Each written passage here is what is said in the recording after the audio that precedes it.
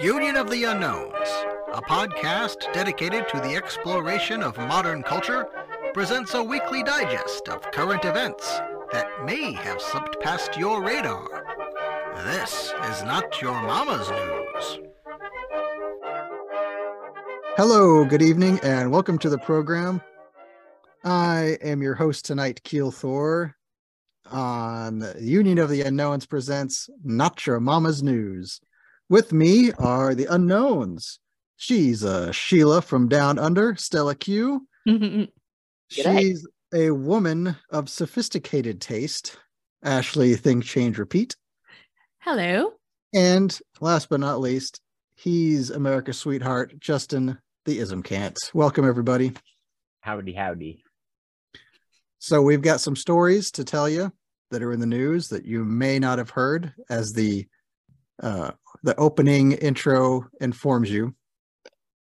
So let's kick the night off with Ashley, and I think she's got some important health news for everybody.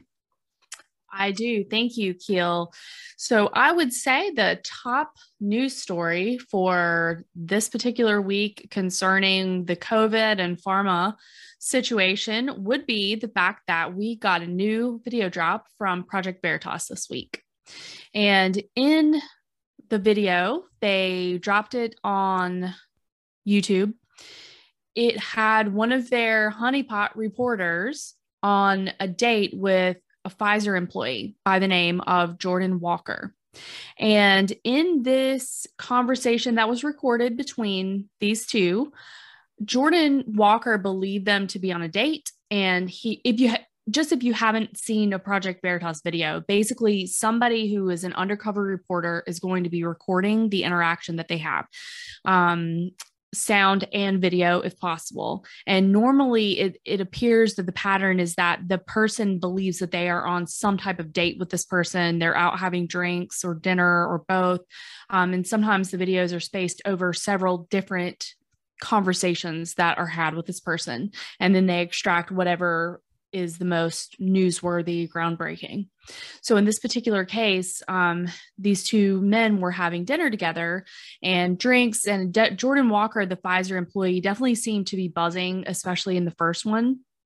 And essentially he's admitting, after the Project Veritas reporters asking him questions, he admits that Pfizer is at least considering doing what essentially seems like gain of function work to try to, quote, predict what strain of COVID is going to be coming out. And that way they can tailor vaccines to it. Now, my own personal take is that this certainly, if you believe this, then that means that we're giving credence to germ theory. So I want to go ahead and put in the disclaimer there. There's a lot of information that makes you think that the whole virus thing, germs thing are just not real. And that whenever we get sick, our body is purging. It's an intentional detox that the body's doing. But that's a whole other story. We're assuming that they know that they're being truthful about the existence of viruses. Okay. So basically saying that they're trying to mutate the virus so that they can get ahead of, whatever strain it's going to be, and then they can create the vaccine for that. So that's huge news. It sounds like they're doing, quote, gain of function work here in the United States, which is illegal. It also sounded like he was admitting that they either would test or that they are testing on live animals. James O'Keefe, the front face of Project Veritas, referred to this as unethical, and I would agree with that. And then, so that was kind of the bombshell revelation, was essentially that they are meddling with this virus in order to get in front of the next vaccine. He admits that it would be a cash cow for them, that COVID has been a cash cow for Pfizer.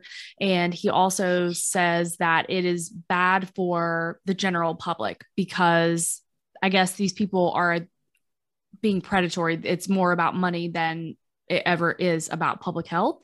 And he also mentions the fact that government people who are in a position of regulator, like the FDA and things like that, are actually incentivized to not be as critical about Pfizer because there's essentially a revolving door from the federal government and these regulation agencies to big pharma.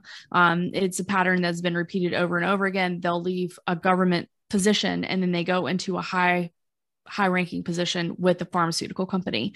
So knowing that precedent has been set, then people are incentivized to not be critical of the pharmaceutical industry. And I forget what the term was that Dr. Robert Malone was in the Project Veritas video, kind of reviewing his thoughts on it. And I encourage you to watch it if you haven't seen it. It may be hard to find. You may need to go to the Project Veritas website. It was on YouTube.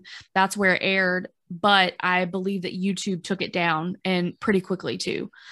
So basically that's it. There's appears to be some nefarious activity going on in Pfizer. I would personally say that that's not surprising to me at all. I think they have been grifting and, I don't know, at worst, grifting off of us and just stealing money at best. And then at worst, they're trying to kill us or create lifelong pharma dependence on their products. Justin. Can I play devil's advocate real quick? Yeah. So here is probably the biggest issue with really all of the Project Veritas videos. It's just a really easy way to criticize it. And that is just that basically they're all set up as guy meets hot young chick and is real flirty with him. And then dude says, yada, yada, yada. What's really got to be funny is after they spill all the beans, if the girl's okay, see you later. And just but that's neither here nor there. But here's the thing. Men will literally say anything to sleep with a woman. Okay, so hold that thought. Really put a pin in it, Justin, because I'll circle back to you. My camera's acting up, but I'm rolling with it here. Nobody's watching this anyway. It's all push through. Right. We're gonna push through. Okay.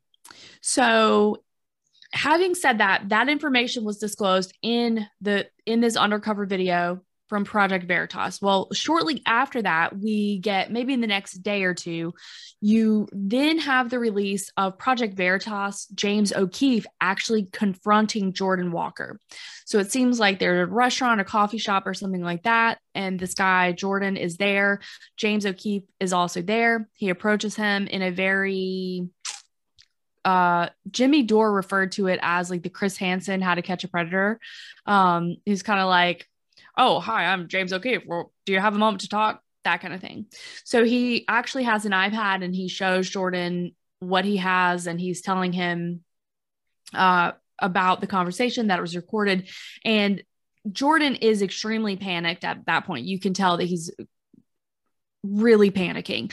And he did immediately say, I'm a liar. I was on a date. I was trying to impress this guy. And so Jimmy Dore has two clips where they go over the actual video and then the reveal, I'll call it. And they're both really good. Jimmy Dore is on Rumble and on YouTube, and his coverage is pretty funny, but also it's a good play-by-play of exactly what happened. But the guy is in panic mode. He has whoever manager, owner of the store lock the doors because he is telling Project Veritas that he's calling the cops and he's saying that that they can't leave. And I think initially the owner thought that was the right thing to do, but then I think she came to her senses and this guy was freaking out and he called the cops and he told them that he was really scared because he had 4 white people around him. I guess that was the whole Project Veritas team. It was super uncomfortable, awkward, and Project Veritas was recording the entire time. So, and then it appears that the cops did show up, but Project Veritas had already left. And then at least from Jimmy Dore's take coverage of that, he seemed to think that the cops would have actually arrested Jordan Walker. The other notes are that this guy was a Yale graduate, I think in 2013. He is actually a doctor of medicine.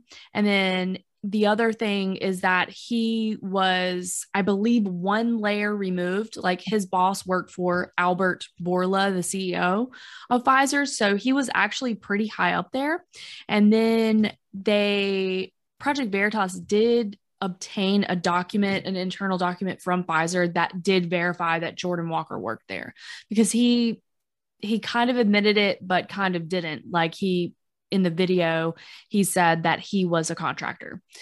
So anyway, there's a lot of information out there for you to go check out. A lot of people are kind of covering this and deep diving. If you haven't happened to see it yet, I recommend watching it, just because Project Veritas does this from time to time. So even if this particular thing isn't your interest, it's an interesting approach of breaking news. And then the other thing that I would add to that before I finish is that, that's what I wanted to say. So Eric Prince was the Blackwater guy that we talked about, who was involved in essentially mercenary work in the Middle East, like during Iraq wartime with Bush, Cheney, all that stuff. And James O'Keefe has been associated with Eric Prince since then. And apparently, like, they received high-level training from Eric Prince later. That was documented. So I just want to tell people, like, take Project Veritas with a grain of salt. Take the information, but also at least consider that they may be simply playing their part in controlled opposition or limited hangout or PSYOP or whatever. Justin, back to you. The guy lying. Well, I'm just saying, always take with a grain of salt whenever a man is trying to impress a woman with, we have, I'm going to let the secret out here. Men have a history of over embellishing things.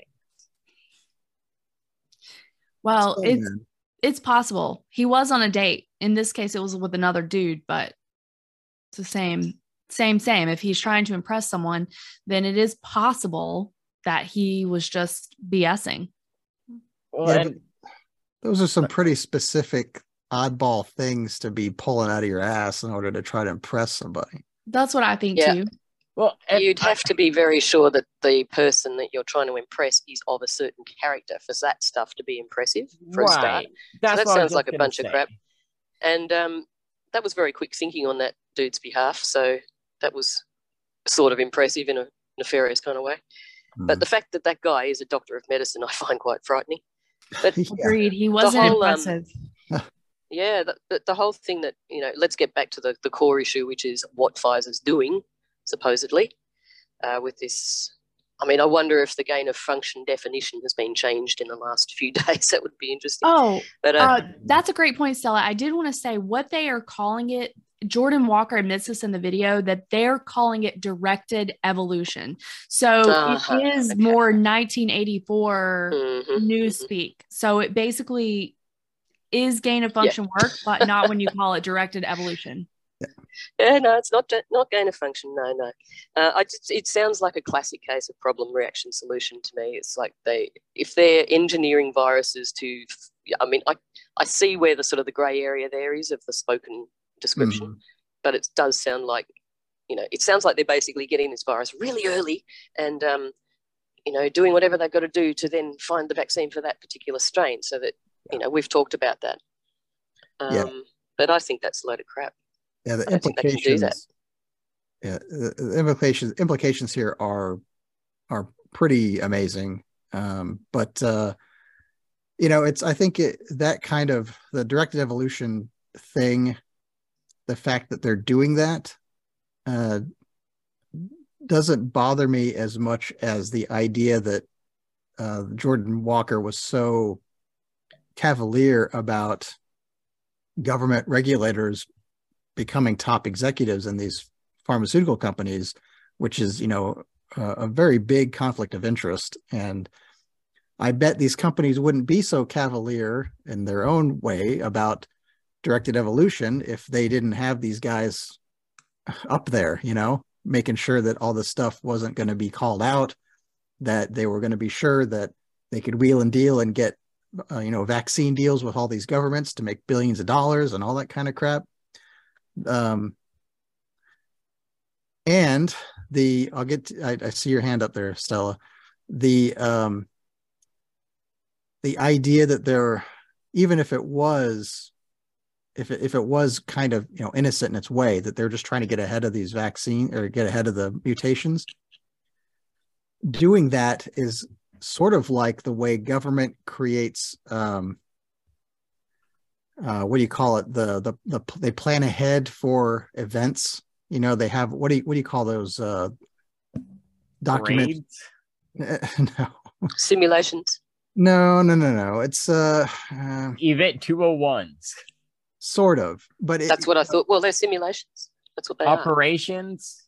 Well, they come up with the idea. Oh, well, you know what? Maybe they spend millions of dollars creating a contingency plan. That's what I'm looking for. Mm. And then the project to create the contingency plan ends, and then somebody in the government says, "Well, we just spent all this money.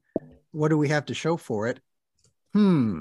We need to put this contingency plan in action. So they look for a reason possibly to do it, to allow that to happen or create a situation where that might happen. And because their name is on the contingency plan and they want to make sure that everybody knows that you had a really good idea there.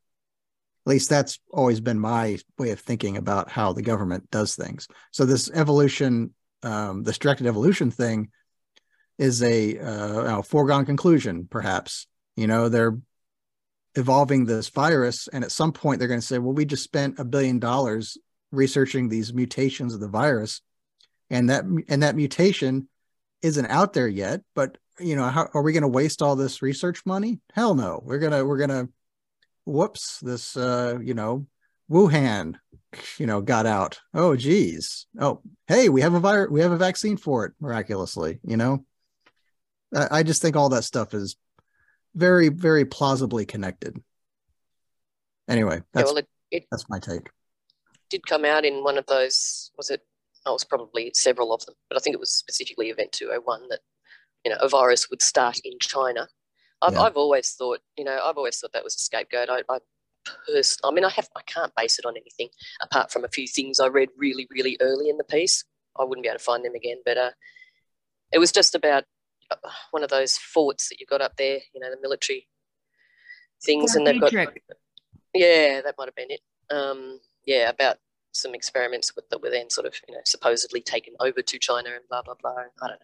It's hard to say. What I was going to say was, though, but when you were talking about how blatantly that guy just comes out and, sort of boasts and things, I just this thought came into mind. It's a little bit out of the box, I guess, but on a sort of maybe a more spiritual realm, this whole issue of, with the LGBTQI plus whatever, I got that right. Wow. Is the whole pride theme, like pride. I mean, pride comes before a fall. Pride was the reason, in the Bible that Satan was kicked out of heaven, etc. And to me, it's sort of like pride is like a default now. There seems to be no shame in society. Society's been stripped of shame and decency, I suppose, is also a way of putting it. There's other words. So there's that. And also just on the subject of the Project Veritas, I mean, who knows? Yeah, it certainly sounds COE to me. And I do wonder sometimes, these CEOs that are exposing this stuff, is that part of the exposure by them in order to get the consent? Because that's how it happens, isn't it? If there's no pushback, if there's no stopping it, that's considered as consent. So is that their role, basically? Sometimes I just wonder. I think it's a good point, and I think that at the very least, maybe it's two things that it could be part of the demoralization campaign, because you become aware of it, and then what we're all about to see is absolutely nothing. That's what's going to happen to Pfizer, is absolutely nothing. Right. So that could be in part fact, of their it. stocks have gone up, as far as I believe. I heard today they went down, but who knows? Maybe the last couple of days. Pfizer's down 1.4% today, but over the last 6 months, it's down almost 13%. Oh, okay. So Well, that's Also, good. Moderna. they got to But- clear the market so they can bring in their next thing. Well, and I will say that December 14th of 2022, they were at $54. Today they're at 44. So that I wonder what was happening in December of 22, which would have led them up to a peak. I don't but know. the other thing I was going to say is, so I think it could be part of demoralization campaign. It could be part of the revelation of the method. I do think that's part of it too, because how else are they going to rub their authority in your face without you knowing what they're doing? And then you will literally see that nothing happens to them. So maybe that's part of it. Maybe it's all kind of a combination of just generally peak corruption. Yeah. It's all corruption. The government has its fingers in these industries so deeply that all this kind of stuff is going to happen. We probably wouldn't have ever had a pandemic if the government wasn't so heavily invested in the pharmaceuticals industry. If it wasn't corruption and everything else. Just think about how many pandemics they saved us from that we never even knew about. Oh, right. The ones they haven't released yet. Justin. Big brain time. Yeah. I mean, I really think I just don't think there ever was a pandemic. There never was. It's been a scam from the start. Maybe it was just the flu and they called it something else. If you look, if any numbers are to be believed, it's the death rate was about the same as the flu season and nothing was called the flu. Well, so I don't even think that there was ever anything. And I know people are going to be like, oh, well, so-and-so and so-and-so. And I had someone that had COVID and they died. Okay, fine. The tests were fake. The tests were lying. And then if you had a loved one, which I did, that went to the hospital, they killed them. They put them on a ventilator. They isolated them in a violation of human rights from being around their friends, family. And they had to die on a Zoom call or FaceTime, and they gave them remdesivir and they dehydrated them. And they put the thing in the throat. Trach. The trach. Yeah. Yeah. And then not only that, they got paid to do it. Yes, a ton of money to do it. So it was about over $100,000 per patient, from my understanding. If they managed to do the whole thing, like the remdesivir and the Liner and the ventilator, and all that stuff, it was well over $100,000 to the hospital. Yeah. So anyway, whatever per patient in that regard. And let's not forget that in 2021 through 2022, there were 5,000 reported influenza deaths. Whereas the previous year, there were 25,000. Exactly. Yeah, and there was no pandemic then, was there? Right. No. Anyway, sorry, didn't mean to interrupt, but it is, the whole situation is frustrating that they have this much ability to do what they're doing. And they have made literally billions and billions of dollars off of the harm in so many ways of the entire world. It's pretty crazy. Stella, you have a question? I just wanted to, we've just done an episode on the Union of the Unknowns about the Trilateral Commission. And within that episode, we talked about the infiltration of members of the Trilateral Commission and the Council of Foreign Affairs, their sort of their daddy group.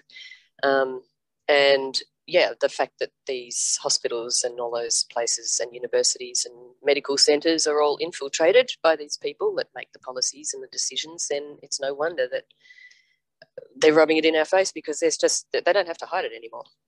Right. But it's fully controlled, and I meant to realise that. It's all very depressing, and I think we should move on to a more uplifting story that Justin has about a man and his Mercedes. On a quick note for the previous story, as far as the government controlling everything, next time just tell them to tax this dick and walk away. Yeah, I'll tell them that. But be careful, because they might actually try to. Yeah, they might look. So I just got it's this story just came out today. 6-7 hours ago, so there's not a ton of information about it, because there's a lot of areas where it's just like a lot more information is needed. Because as is, it just sounds like outright theft. But let me get into it. So the Georgia police seized a brand new gold Mercedes. I don't know why they include gold Mercedes, like the color, like, but I plated in gold or something. It is not, and that's the first thing I thought of when I saw. I was like, oh, like this must be some big time huge drug dealer driving around in a $3 million gold plated Mercedes. No, it's just it actually looks like just like a lower end, 4-door sedan Mercedes.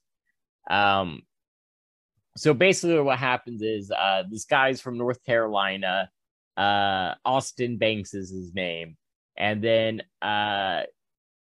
officials say an anonymous caller told police they saw Banks shopping at the local Walmart center.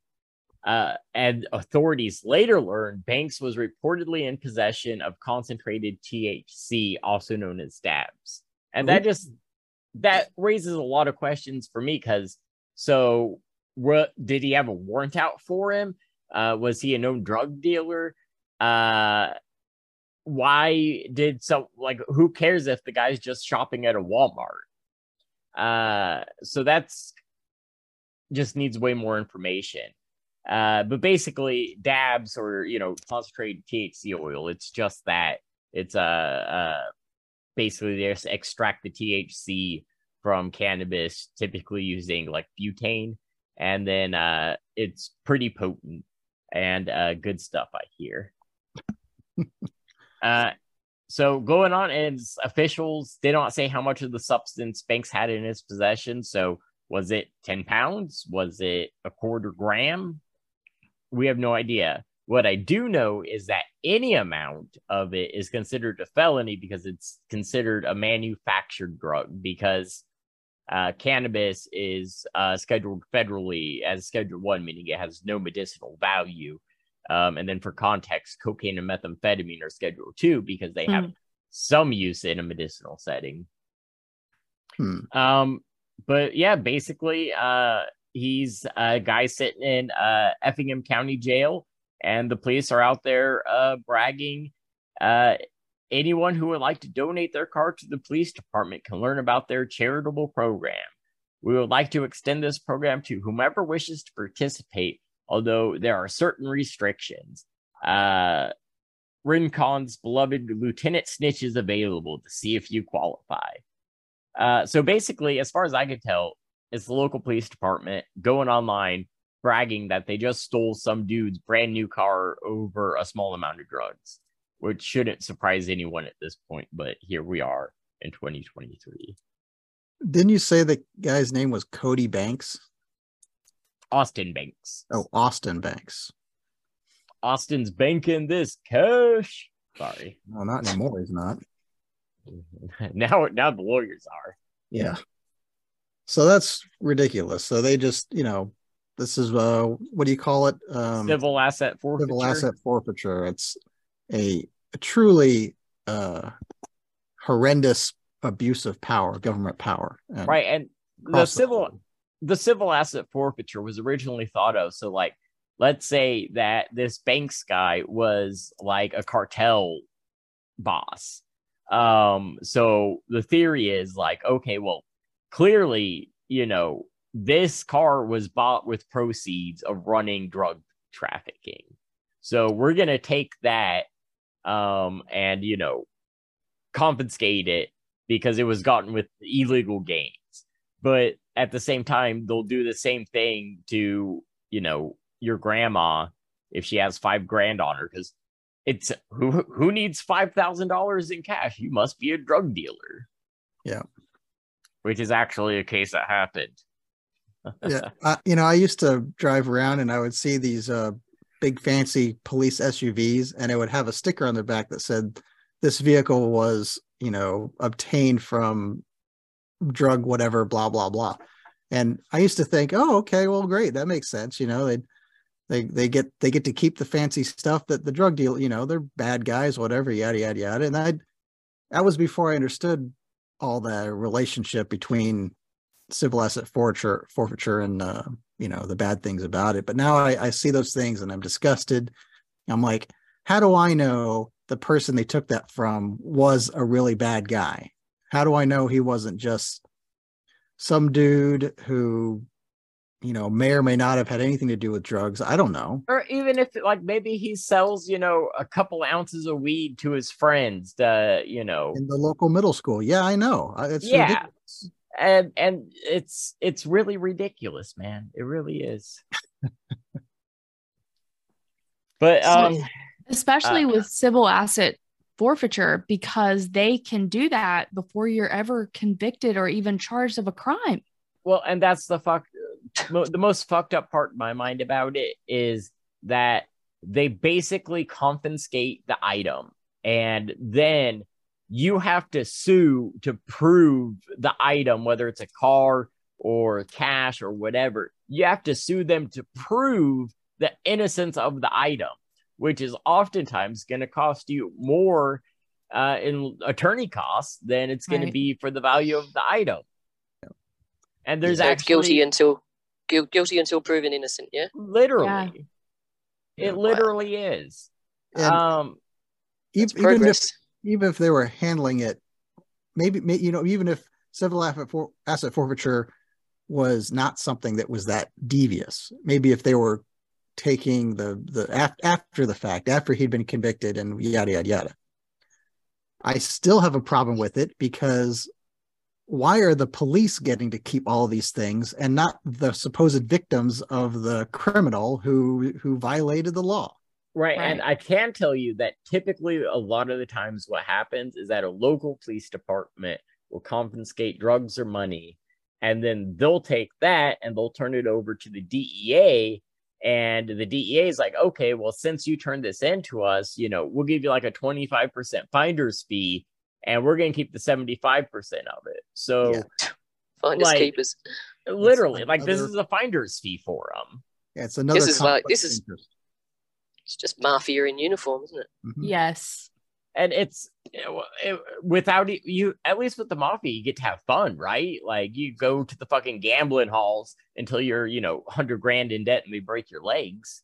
Yeah, but you have fun getting there. Right. Now it's just bend over and say thank you. Yeah. At least with the mafia, you could storm in and buck up to the mafioso leader and shoot him in the head and take over as leader. Yeah. You can't do that at the sheriff's department. And you know what you're getting with the mafia. Like, we call it what it is. Like, you got to pay protection money or taxes, as we would call it, or else we're going to come and we're going to take you out. Yep. Taxes for your health and safety. Exactly. Safe and effective. It's all a bunch of hogwash. And it's even used as intended. Like, let's say guys selling an ounce of weed to his friends, like not even really making any money off of it, but he just, spent 40, like he's been saving up for 20 years, $100, here and there. Now he just bought his dream car. You just spent $40,000 on it. Not a single penny of it came from drug money. Now they've taken it all. And they don't have to show any evidence that it was gained, any of the money was gained illegally. Yeah. Can I ask a question? Mm-hmm. When was this law, I suppose, or whatever it is? How long has this been in effect? Is this recent? No. I can tell you that the theory of being able to confiscate an item and the person having to sue to get it back goes all the way back to British common law.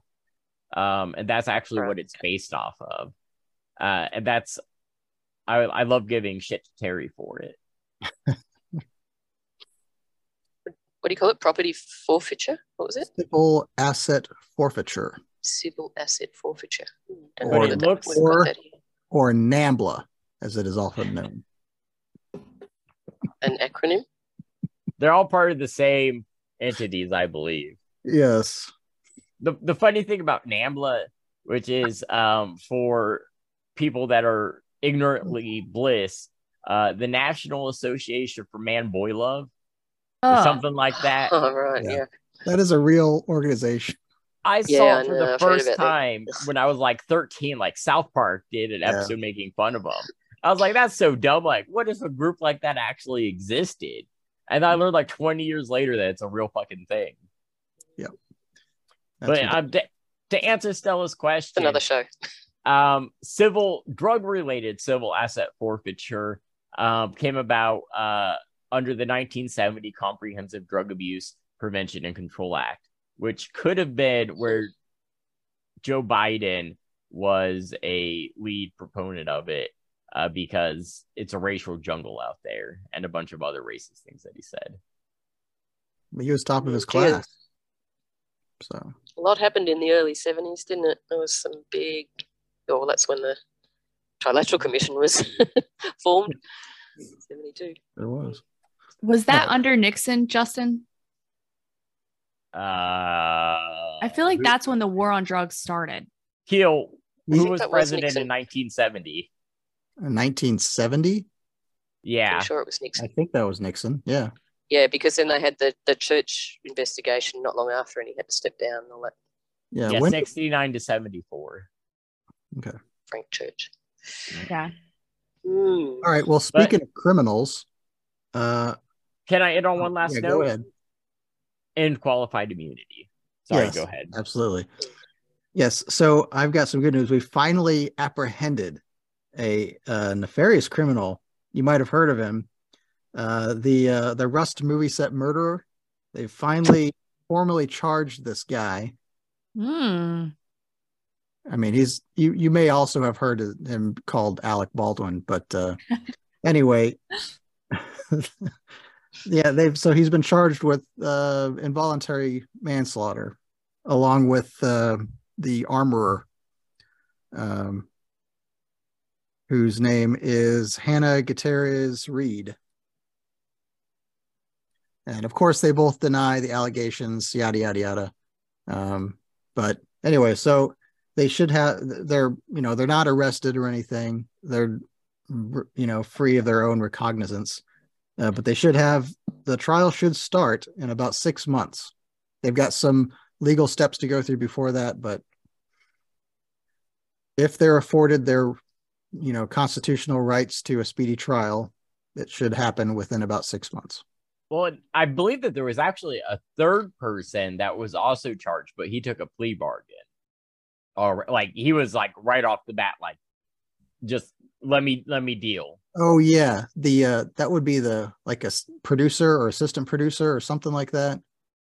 Wasn't that the guy? I watched a quick summary of it on YouTube, and if you follow me at Ismhead on Twitter, it was really good. 10-minute. Yeah, I think you're right. This article that I have here doesn't mention that other guy's situation, but I think you're right. There was a third person. But that's neither here nor there. Yeah. The important part is that we finally caught this criminal and his.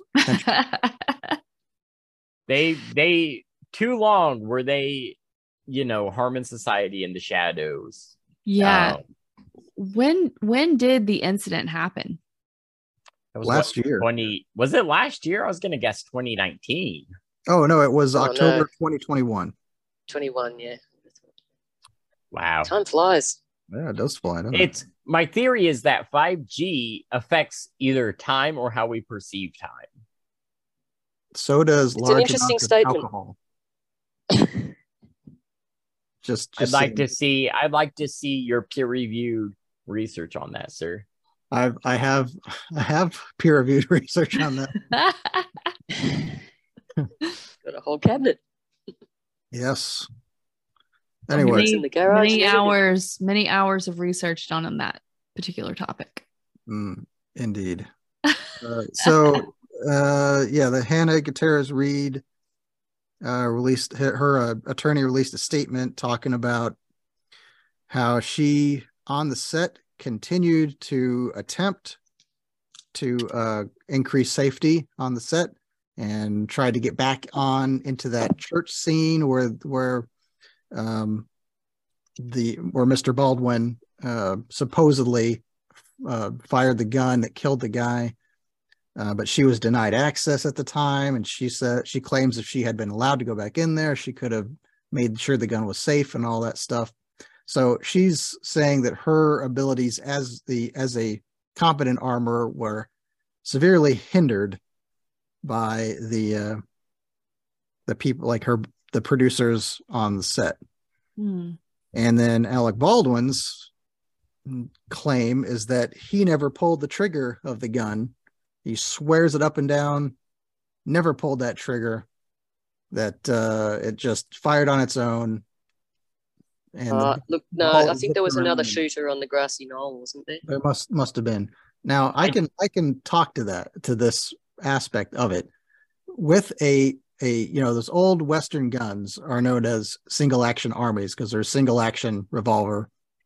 The old technology that they had, it is possible to discharge the firearm without pulling the trigger.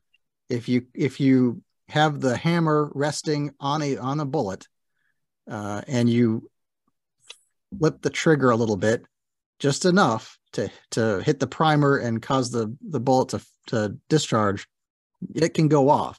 So that's the reason why, if you know why, the old cowboys would load their old revolvers. They would leave one chamber empty, and that was the chamber that their hammer was resting on when they had it holstered. Oh, yep. That way they couldn't accidentally, especially when they're riding a horse, everything's just bouncing all over. You don't want to have that on a live round.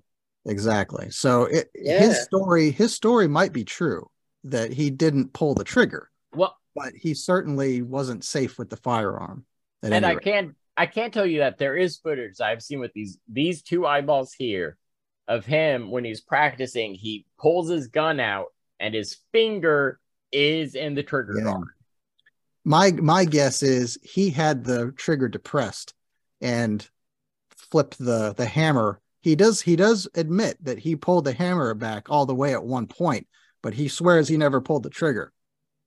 I bet he was showing poor trigger discipline, had his finger on the trigger. It was pulled back farther than he thought it was, far enough for the hammer not to be caught in a locked position, and just flipped it, whether intentionally or not, and it just went off. He should have, as soon as he was handed that gun, he should have looked in the cylinder and made sure there weren't any real bullets in there, or even fake ones, because if he had accidentally hit a blank, that would have banged, been loud, and interrupted the whole production.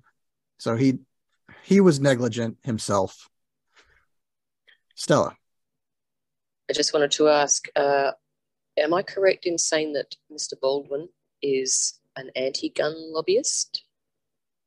Yes. Probably. He's a very big lefty, so I would assume he is, but I don't. He is a very rabid anti-gun enthusiast. And the funny part is that if he wasn't such a retarded nimwit, maybe he would have known to, whenever someone hands you a firearm, to check and make sure it's not loaded. Yeah, that's the first thing you always do. You know what? He's been on so many movies where he's shooting guns. You'd think at some point he would have picked up on that, on the basic safety rules. I think he has always just relied on someone else, like handing it to him and just trusting that. And most people are probably competent when it comes to that. Well, the reason I was asking about whether he's an anti-gun lobbyist, which I'm pretty sure he is, does that mean I'm wondering how much experience he has with guns. I mean, you just raised a good point about how many movies he's done involving guns. Yeah.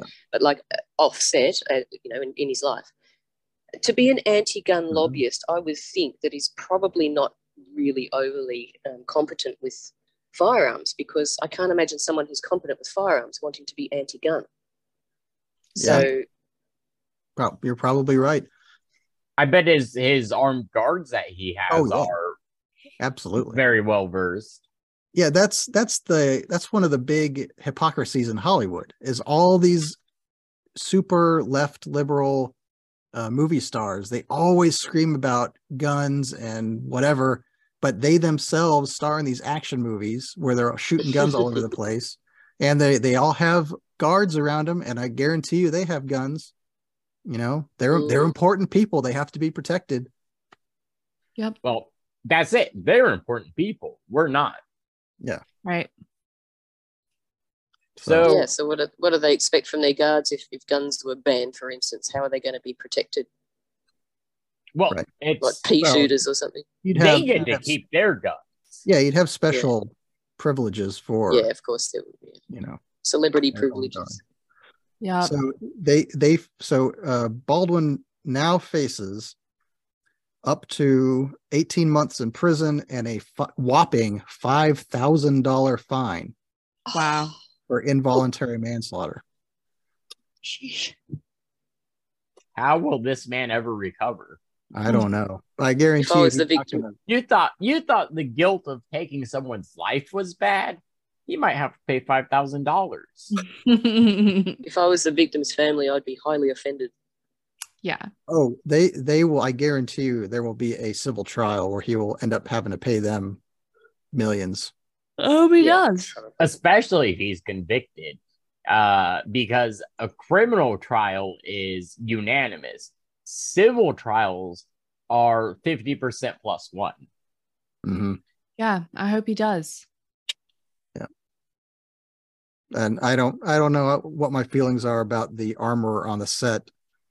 I could see her statement being true as well. Maybe not, but I don't know if I were an armorer. Well, see, I want to say if I were an armorer, I would have a higher standard.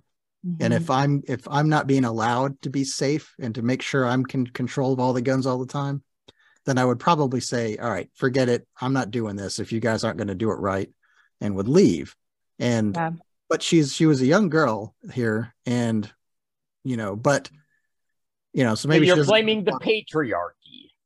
Well, no, I'm She's saying a young girl. No, maybe she's doesn't have a lot of experience, so she doesn't have a lot of options. She can't just walk away from this job because she needs it. But her dad is a well-established armorer in the film industry, so she has the baseline. She's been around it her whole life, I would assume, and her dad being who he is probably is the one that gets her the jobs anyway. So I gotta if I were her, it sounds like she probably could have walked away from that set if they weren't doing things the right way. If she was that upset over it anyway, that she's claiming to be. I'm sure that they'll use her as a scapegoat. Sorry. Yeah. They'll use her as a scapegoat because it'll be her incompetence. Yeah. So the buck will probably stop. Do we all want to go around in a circle real quick and predict how much time out of that 18 months Alec Baldwin is going to spend in prison? Yes, you go first. 0. I think with isn't Kent. We're all going to have the same answer here. Well, I can. Here is my prediction for what his charges will, or what his sentencing will actually be. I'm going to guess 2 years probation and a $5,000 fine. Right? And that is an unintended probation, where basically he just can't shoot any more people for 2 years, and then he gets off probation. Well, he'll be able to shoot them. He just won't be allowed to kill them by shooting them. Yeah, let's be specific. Yeah, as I say, I guess it depends on what state you're in also. Yeah. All right. Well, that's enough of that. Then I just saw this. To Ashley's story, Project Veritas is apparently renting an LED truck featuring clips from their recent run-in with the Pfizer exec, and parked it right outside of Pfizer headquarters. Oh, so that's if nothing hilarious. else, it's a great troll. It's a great troll. Yeah. Excellent. I also wanted to add in that I think that Alec will serve 0 months or days in jail. And I also want to say that I think that something is weird about the story. What's weird about it? I don't know exactly what I think is weird about it, but I think that it is weird. I think that the fact that someone in today's day and time was killed on a movie set, Monica made some good points about who is this gal anyway, the gal that ended up getting killed back when this happened. But I also just think that like Alec Baldwin is some connected little puppet of the predator class. He probably thinks he's one of them, and that it's just something is fishy. Knowing where we stand on guns and just the whole like, oh, see what happens when somebody has a gun. I don't know, just it stinks. I would say I am with you there, Ashley, and I can't quite put my finger on it either, but there's something not right. There's something fishy, something out of place. And I'm thinking blood sacrifice. But that's like right down the rabbit hole, isn't it? It did happen way down. inside of the church, so it feels to me just like this is what happens when you give a retarded liberal a gun. I'm more on that side, but the event did take place in a church, and and the armor was not allowed back in the church. So maybe they were saying, no, you can't go in there because we're not done doing what we're doing. Some kind of I did not know it took place in a church. That's okay. Yeah, he was sitting in a pew. Supposedly he was sitting in a pew, like practicing pulling his gun out and cross draw. Wow. Okay. Yeah. It's a new light on it for me. Yeah. Telling you, it's weird. It's a weird situation. Do I remember reading that they're still planning on finishing the movie? Yes. Yeah, I think so. Seems a little weird. Yeah. Well, I was going to say like disrespectful, but also yes. Maybe Rust is an acronym for something satanic. Something satanic temple, or I'm going to make Stella's head spin here. Maybe I don't put just anything, something that I don't know what it was. I do not put anything past these people. I really don't. So if you take the word... Go ahead, Justin. If you take the word rust and you break down the numerical letters in the alphabet, and then you take the R and you multiply it by the U... it happened... That is how a lot of like the numerology shit goes, where it's like, I don't know, man, that's wild. There's little signals in lots of stories, and they're there for a reason. It happened communicating to each other. It happened in New Mexico, if that helps. There's a lot of Indian sites and ancient things out in that west. So Mexico is 6 letters. Oh, there you go. And if you put new in front of Mexico, you get 3 6s. New Mexico is 2 369. 369. New Mexico. 3 new Mexico 6 and together 9. There you go.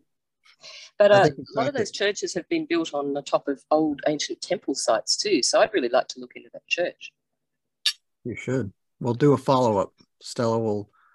No, I probably won't. We'll have a whole episode dedicated I got too much stuff to read. All right, well, let's move on. Stella's got a story about some kind of radioactive diet pills or something. One of our listeners might be able to look that up and get involved. I was looking at what's been happening in Australia because, to be really honest, I don't look at the news at all. I look at the news once a week for this show, but I stay away from it. But it's amusing. But there wasn't a lot happening, and then I realised there actually was. There's a lot happening in Alice Springs at the moment. That's completely out of control. That's right in the middle of Australia. That's a very prickly story, but it's a very big one. So I might be bringing that one later down the line because I'm not versed well enough in it because it involves Indigenous people and, it's very prickly. So, but that's coming out at the moment. It's quite a big story. Anyway, staying in the desert, but moving over to Western Australia. So the when was 25th of January, 6 days ago. The Who is a Rio Tinto mining company, very, very big mining company, huge in Australia. What has happened there's been a tiny radioactive capsule which is apparently inside their calibration or Geiger counters or what have you. That is 6mm by 8mm, which is around about 1/3 of an inch to about 1/2 inch. And it contains a radioactive thing called cesium, I think it's said, Caesium, cesium-137, which is very highly radioactive, allegedly. It has fallen off the back of a truck somewhere between Pilbara and Perth, which is about 1,400 kilometres, which is around about 890 miles, I believe, something like that. They need to find it. Yeah. That is literally needle in haystack material there, because not only is, I'm not sure if it's sealed road. I would probably think it is. But, you know, I mean, something that small in a desert, which, you know, could have rolled off into the side of the road as well as not just sitting on the road conveniently. It's apparently small enough as well that it could even get lodged in the grooves of tyres. So that could be anywhere. It could be anywhere. Good luck finding that. Sheesh. Yeah, totally. So, yes, there's been, obviously, searches have been launched. It's very mixed messages, though, because you look at some of the news items about it and they've got photos of, you know, the full-on Geiger gear with, you know, like almost like a deep-sea diver sort of outfitting.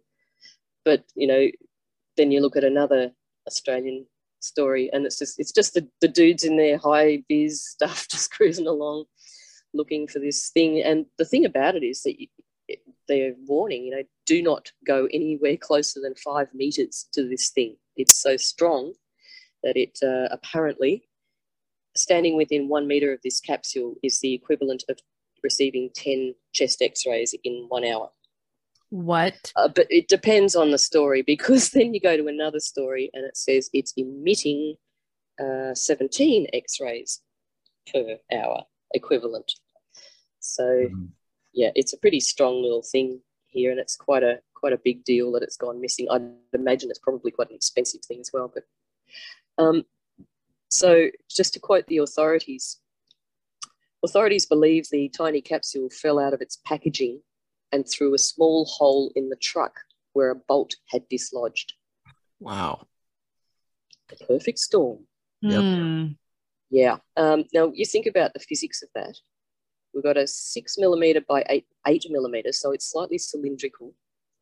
It doesn't say how big the bolt was or the bolt hole, but let's think about a large bolt, for instance, on a truck. Now, it's not beyond the realms of possibility that could happen. It is possible. But you think about it, yeah, it's an amazing, well, they call it a remarkable event. Hopefully, you know, they can get out there with Geiger counters and find it, you know? That's what they're doing, yeah. They've flown in all sorts of special equipment, very sensitive equipment, and then a car-mounted equipment and stuff. They reckon that search is only going to expected to take 5 days. How can they even guess at that? Oh, I know. There's a lot of weird things about this. But there's also, like, it's all very, you know, there's these specialists coming out, great expense, obviously, don't go anywhere near it, etc. But let me read this bit, which is just so beautifully, typically Australian. So somewhere along the Great Northern Road, which is the Great Northern Highway, which is sort of the desert road which the truck would have been on to get between Pilbara and Perth. Along that road, there's a little town called Woburn, it's in the wheat belt region. It sits along one of the intersections. Where is it? The owner of there's not many intersections in that part of the country. Not many at all. I'm sorry, I couldn't help myself. Yeah, so they're just basically talking like small towns. You know, everybody's going to be talking about news like that. Mrs. Schmidt, the lady that runs the roadhouse in this little town, Woburn, she says, sorry, I thought I had it here. Yeah, most of the people, let me do it in the Aussie. Yeah, most of the people that come in here They talk about things that are concerning them. Nobody's even mentioned this, which is kind of weird. Mm-hmm. And then it says, Miss Schmidt said it, as the town was a prominent transport hub for truck drivers, it would be kind of handy for them to know which trucking company was involved in transporting the capsule, because, of course, they'd be able to recognise the trucks that come through. They'd know every truck. Mm-hmm. Yeah, we got a pretty big area here with parking and stuff. It would take a long time for us to go around and have a look around this area. Yeah. So if we had an idea of whether it was a company that was here or not, then, yeah, that would help. It's just so by the way. It's beautiful. But this bit particularly, this is the bit that I just love. There's a lot of people here that don't even read the newspaper or listen to the news. So even if they were putting up some sort of sign on the front of the roadhouse or something, just letting people know, that would be beneficial. Which I thought was a rather large word to be used there. But, yeah. But it's all just sort of really by the way, and she'll be right, mate, in one sense. And in the other sense, it's all like, DEFCON 4, like, you know, we have to find this, don't go near it. That's funny. Wouldn't they, like, something like that, don't you think that maybe, like just put a fucking AirPod tracker on it? Well, it's probably too tiny to put a device like that on it, I would think. I mean, how many trillions of dollars have they spent on the latest, greatest technology? I'm sure that they could have figured it out if they really wanted maybe. to. Yeah, well, the WA chief health officer has come out saying that, you know, this type of radioactive material is transported around the state just as a routine. It happens all the time. So it's extremely rare for a source to be lost. But it does happen. It obviously happens. Rare. When you said it going around the state, I'm just picturing them like taking it out, like, okay, you ready for your ride around the country real quick? It's like, oh no, that obviously doesn't make sense. Well, why wasn't it secured? If this was something that could with be an lost, AirPod. Yeah, Sorry, exactly, Ashley. I don't know. It just, I don't know. What it says here is that it somehow managed to work its way loose out, not only out of its packaging, which, you know, the packaging itself, you would think if it's that detrimental, I mean, they're blaming human complacency. They're blaming the fact that people do this stuff with this stuff all the time, so they just get complacent. You know, even new people, it only takes them a couple of weeks and they're already complacent, sort of thing. To be fair, people are incompetent as shit. Yeah, well, that is possible. That's true, but this is just too weird. There's just too many weird things about this. But I get frustrated because I'm like, what are they after? What are they really up to? Yeah, that's exactly right. And the thing that concerns me the most is, let's assume that this radioactive material is as radioactive or even radioactive at all. Let's assume that there is actually a thing that got lost. But I do have it on a fairly reasonably good source out there in the mining field that they know a bloke who knows the bloke that was the dude that lost it. So he's going to be the scapegoat, obviously. Yeah. I mean, even if I don't know if he was a truck driver or what, or the packer, I don't know. But even he wouldn't really know, probably. So he'll just going to have to go, oh, did I screw up? Oh, sorry. And probably lose his job. But the things I just want to himself. But the thing that concerns me most, again, assuming that this is all as it is, if it does get picked up by a car and get lodged in between tires, and then, you know, this car ends up in suburban Perth, and this thing dislodges and goes down a water vent or something and somehow ends up in, you know, there's so many scenarios where this could go really, really wrong. And I'm just wondering, I'm going to keep my ears open for something in WA to come, perhaps. Luckily, it's a very weird story. Luckily, we know that radiation is fake and gay. Go, Keel. All right. Well, Keels would not agree. I would not agree. I do believe in radiation, and I've got a story that can give you a very, well, I wouldn't say good example, but it's an example of what can happen in this precise scenario, like worst case scenario. So your story reminded me of this event that took place in Soviet Russia in the 80s. It's called the Kramatorsk radiological accident. So what happened was a small capsule containing cesium-137 was lost at a gypsum mine, I think it was. Wait, they mine for gypsies? No, not gypsy mine. Let's see. It was I don't remember. It was lost in mining, like the spoils when they were digging out the mine, whatever. They lost this capsule and they couldn't find it. So the Russians working there just said, well, whatever. We can't find it. We're going to leave it here. What's the harm could possibly happen? Well, the material that they were mining out of ended up being used as in concrete when they built an apartment home in Ukrainian SSR. Go figure. And that capsule sat in the wall for 9 years before they figured out what was going on. But during that time, 2 separate families lived in the apartment right next to that wall. An 18-year-old died suddenly because of the radiation coming out of the wall. Her 16-year-old brother followed soon, and their mother. All in all, it was... Damn it. It's just more radiation in the wall. Yeah, well, it took them 9 years to figure out what the hell was going on. And there were, 4 people living in that building died as a result of it being there, and 17 more received various doses of radiation. And I think the residents all died from leukemia.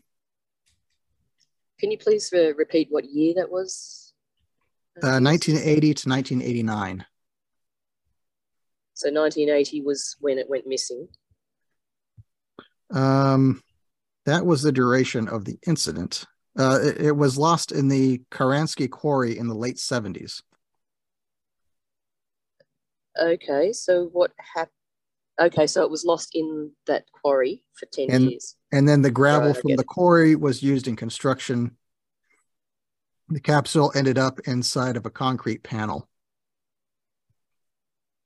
How did they know then the incident went from 1980? How did they trace that, I wonder? Like, how did they know that was when that piece of concrete or gypsum or whatever got picked up by the equipment? I'll just read you the entire article. So the capsule was originally part of a radiation level gauge and was lost in the Kransky quarry in the late 70s. The search for the capsule was unsuccessful and ended after a week. Maybe that's where they get your 5 days from. The gravel from the quarry was used in construction. The cesium capsule ended up in the concrete panel of apartment 85 of building 7 on Mariyi Primachenk Street, at the time under Soviet name Gidyardivsiv Kencher Ver something Russian, between apartments 85 and 52. Over 9 years, 2 families lived in apartment 85. A child's bed was located directly next to the wall containing the capsule. The apartment was fully settled in 1980. A year later, an 18-year-old woman who lived there suddenly died. In 1982, her 16-year-old brother followed, and then their mother. Even after that, the flat did not attract much of public attention, despite the fact that the residents all died from leukemia. Doctors were unable to determine the root cause of illness and explained the diagnosis by poor heredity. A new family moved into the apartment, and their son died from leukemia as well. His father managed to start a detailed investigation, during which the vial was found in the wall in 1989. By the time the capsule was discovered, 4 residents of the building had died from it. 17 more had received varying doses of radiation. Part of the wall was removed and sent to the Institute for Nuclear Research, where the cesium capsule was removed, identified by serial number, and disposed of. Wow. That's a really interesting story. Very interesting. I'm glad you brought that. Just to follow up with my story in comparison to that, before the cargo left the Rio Tinto mine, it does say, it was reported that there was a Geiger counter used to check that radioactive capsule was indeed in its packaging before it left the mine. So they took readings to be sure that all the cargo was there, which tells me that must have been the only one in the truck, because how would they be, if there was like 2 or 3 or 4 of them all together, how would they be able to, run the Geiger counter over and know that there was 2 or 3 or 4 of them? So I don't know about how that works. So basically what they're saying is it was definitely on the truck before it left the mine. So what I'm saying there is that unlikely that down the track we'll find a house or something containing that from the mine. What it sounds like to me is literally like the plot line to a movie where some terrorists fucking, pull over and rob an armored truck and yada, yada, yada. Yeah. And I'll tell you, it actually makes me kind of nervous too, because Bill Gates was just in Australia, and it could be completely not related at all, but he was just there, Selenos, and he was talking about how there could be a new pandemic that came and it was worse for kids and whatever. And I'm just like, what are you up to? God. Yeah, exactly. God, meeting up with alone. Albo. Yeah. And apparently Australia has given, I think it's just the Gates Foundation or whatever it was, basically Bill Gates, may as well just stuffed it in his pocket, some incredibly huge amount of hundreds of millions of dollars. Meanwhile, here in Lismore, we still have flood victims that are having housing problems. But thanks, Albo. Go and have a beer, mate. Mm-hmm. All right. Well, what are you going to do? Can I ask you? Hey? Can I ask you guys one quick question? Yes. It's something you made me think of it when you were talking about your Ukrainian thing, and so we know like all the different like languages have different ways of like spelling words, and a lot of different languages actually use different characters than the characters we use. But basically every different language that I've ran into, they all use the numbers we use, like drawing them out, like, 1, a 2, a 3. They're all drawn out the same. What's up with that? Yeah, I think that's what it is. I don't know. I don't know any ancient Romans that used our numbers. Well, it feels like we went from Roman numerals straight to everyone around the world uses alphanumerical numbers. Like, why doesn't someone have like squiggly line for a 9? I'm gonna bring this back up when we have Terrence on. I feel like he might actually have some knowledge on that. Yeah, I know I have actually read that at some point, but it's way too long ago to remember the details. It is interesting. It's just vodka thoughts over here. Yeah. It could be the Canary Corner, the history of maths. Yes. Yeah. So if you guys, and Kyle, feel free to cut this out if it's a premature launch. Okay.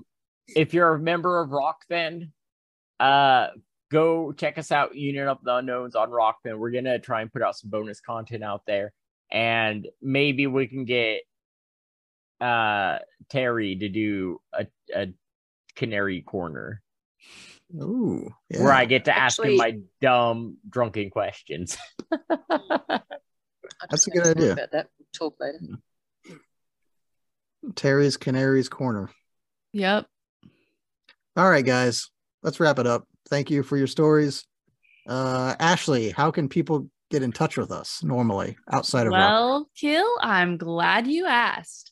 You can get in touch with us in many, many ways, and you can find all of that information at unionoftheunknowns.com on our website. Thank you. Any parting thoughts? Thanks for tuning in. Tax the stick, feds. Put a prawn on the Barbie. There we go. All right. Thank you, everyone. We are out. Good night, everyone. Yeah. Not Your Mama's News has been a production of the Union of the Unknowns podcast. New episodes are available weekly on all your favorite podcasting networks.